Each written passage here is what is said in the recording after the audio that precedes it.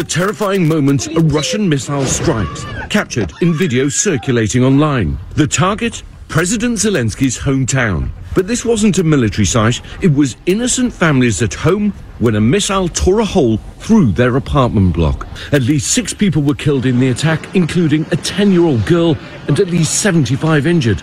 The Russian defense minister making it clear it's increasing attacks in response to a dramatic drone strike in Moscow Sunday, hitting a building housing government offices. So the Ukrainians hit some government offices in Moscow. Putin hits back at Zelensky's hometown with just residential apartment buildings killing people and states it out loud. Yeah, this is retaliation for doing that. Let's get an update on Ukraine, that situation, and everything else going on with military analyst Mike Lyons, who served the United States military in a variety of capacities through the years and is now a respected military analyst for CNN, among other places. Hello, Mike. How are you? Good morning, guys. Great to be back with you. That back and forth aside, saw you on CNN the other day talking about the counteroffensive and how it's showing some signs of life, and maybe they found a weak spot in the Russian line. What's that story all about?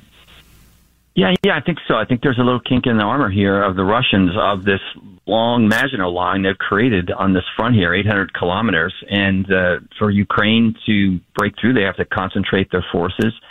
And it appears so far that they've gotten through like the first level of what are 2 more defensive lines that they have to get through.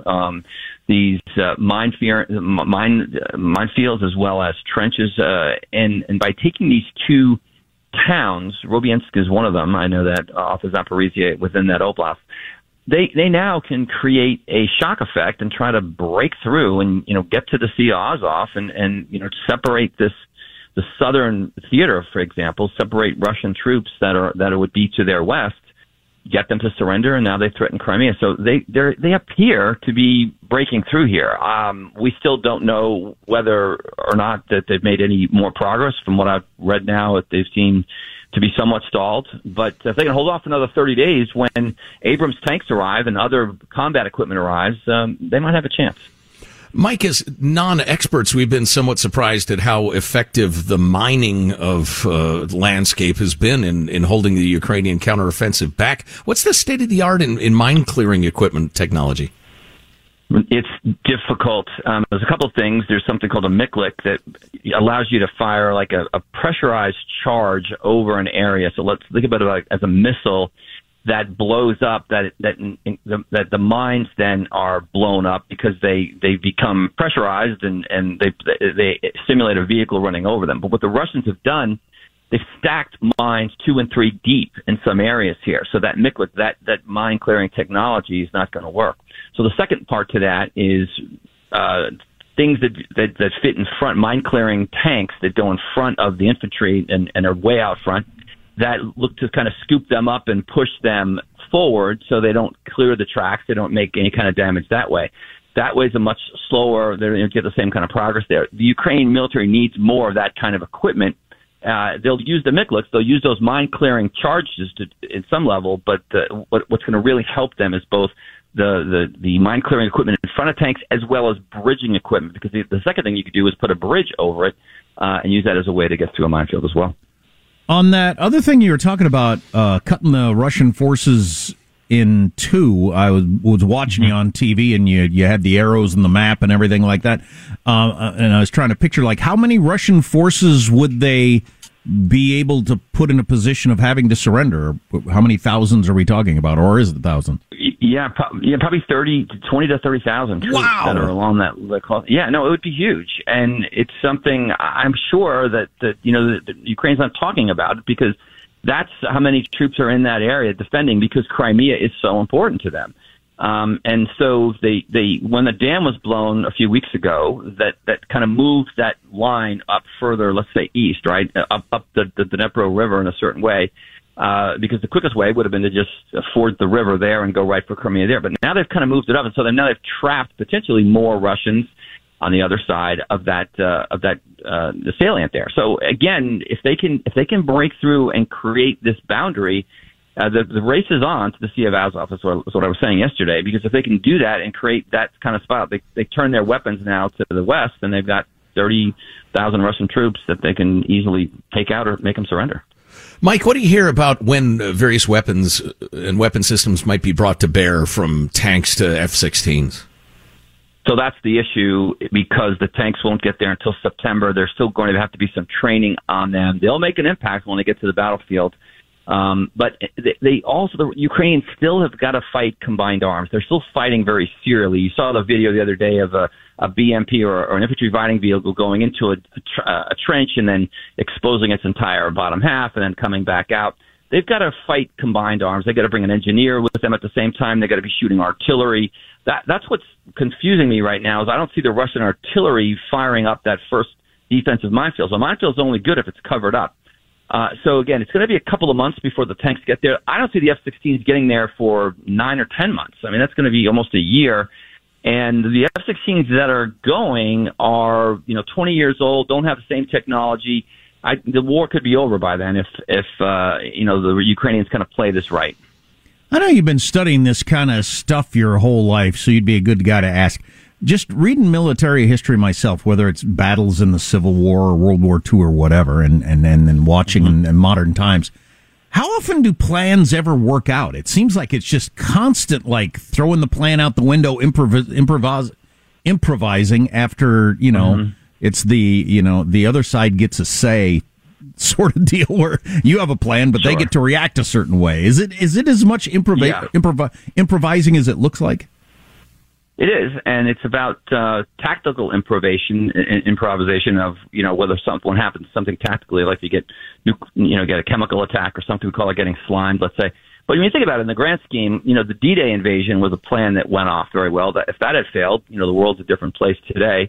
But in the same token, Operation Market Garden doesn't work. We didn't get the 3 bridges there. That counteroffensive did not work, and that set us back a few months. And then on the other side of the coin, the German, the Battle of the Bulge, their counteroffensive into Belgium in World War II doesn't work, but the U.S. and Allied counteroffensive back ends up working. So I think you got to look at strategy versus tactics, right? Strategically, what Ukraine has to do is cut Russian forces in half. And so where do they cut them in half? That's a tactical decision. And if they can pick the right spot and get through it, they might be able to be more successful. Jack, before I make a transition, do you have another Ukraine matter? Okay, we're talking to military analyst Mike Lyons. And Mike, a quick personal note, and then on to my question. I was privileged and moved not long ago to attend my brother's retirement ceremony from the United States Navy after 29 and a half years in the submarine service. And it was an amazing ceremony, incredibly moving, dignified. And in talking to both my brother and a number of his recently retired and soon to retire comrades, the brilliance, expertise, discipline, and patriotism among these men was stunning to behold. And I'm not sure America understands the incredible asset that we have. Having said that, our recruiting numbers are terrible. What do we as a country need to do to prevent that literally existential threat from getting any worse? Yeah, I think we have to get more into high schools. We have to get, the Navy, I know in particular, is trying to, reach out more. The Army recruiting numbers are down. You're seeing, unfortunately, less family members go in. My son's in the Navy right now, so it's not become the family business it once was. There was a tremendous amount of veterans and their offspring went into the service. It's a great question. We got to keep the bar high, though. I don't want to lower the bar just to make a number. There's lots of things we could do there, but there's tremendous opportunity that the military still does provide. And again, it's just a matter of communication and kind of carrying through all the stuff about the military being woke. It's not. You go to that ship, you go to that sub, you go to a battleship. You'll see it's a team. What you learn, the life skills you learn on that at a very early age will carry you through the rest of your life. I think it would certainly help, too, if most of our media wasn't cynical at best about military service. But conversation for another day. Military analyst Mike Lyons, look for him on CNN and listen for him here and elsewhere. Mike, it's always great to talk to you. Thank you. Okay, thanks for having me.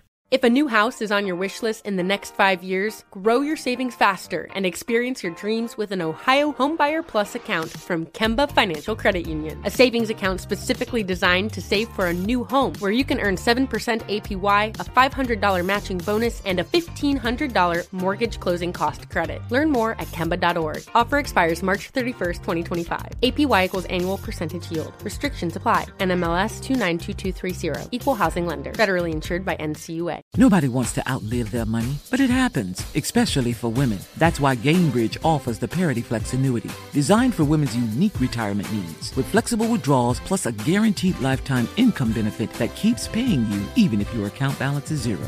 Gainbridge is helping build a better financial future for women. Retirement income you can't outlive is the ultimate flex. Start saving now at Gainbridge.io. Visit Gainbridge.io/ParityFlex for current rates, full product disclosures and disclaimers, and other important information. Are you looking for the perfect move-in ready home this spring season? Now's the time to buy at Fisher Homes. For a limited time only, enjoy below-market interest rates starting at 5.375% APR, 6.139% APR. With these exclusive lower rates, you can save hundreds on a move-in ready home and start enjoying the benefits of home ownership even faster. Schedule your personal tour with one of our new home specialists at FisherHomes.com and make this spring the season you find your perfect home sweet home. Financing provided by Victory Mortgage, LLC, NMLS 461249, Equal Housing Lender. We went from normal life, healthy child to acute lymphoblastic leukemia, or B-cell ALL. The St. Jude team came up to get CJ via ambulance. Shortly after that, I noticed a rainbow. It meant that there was hope. We were driving into hope. To have hope is to have your child healthy, and we have that because of St. Jude. You can help kids fight childhood cancer. Please become a St. Jude Partner in Hope today by visiting musicgives.org.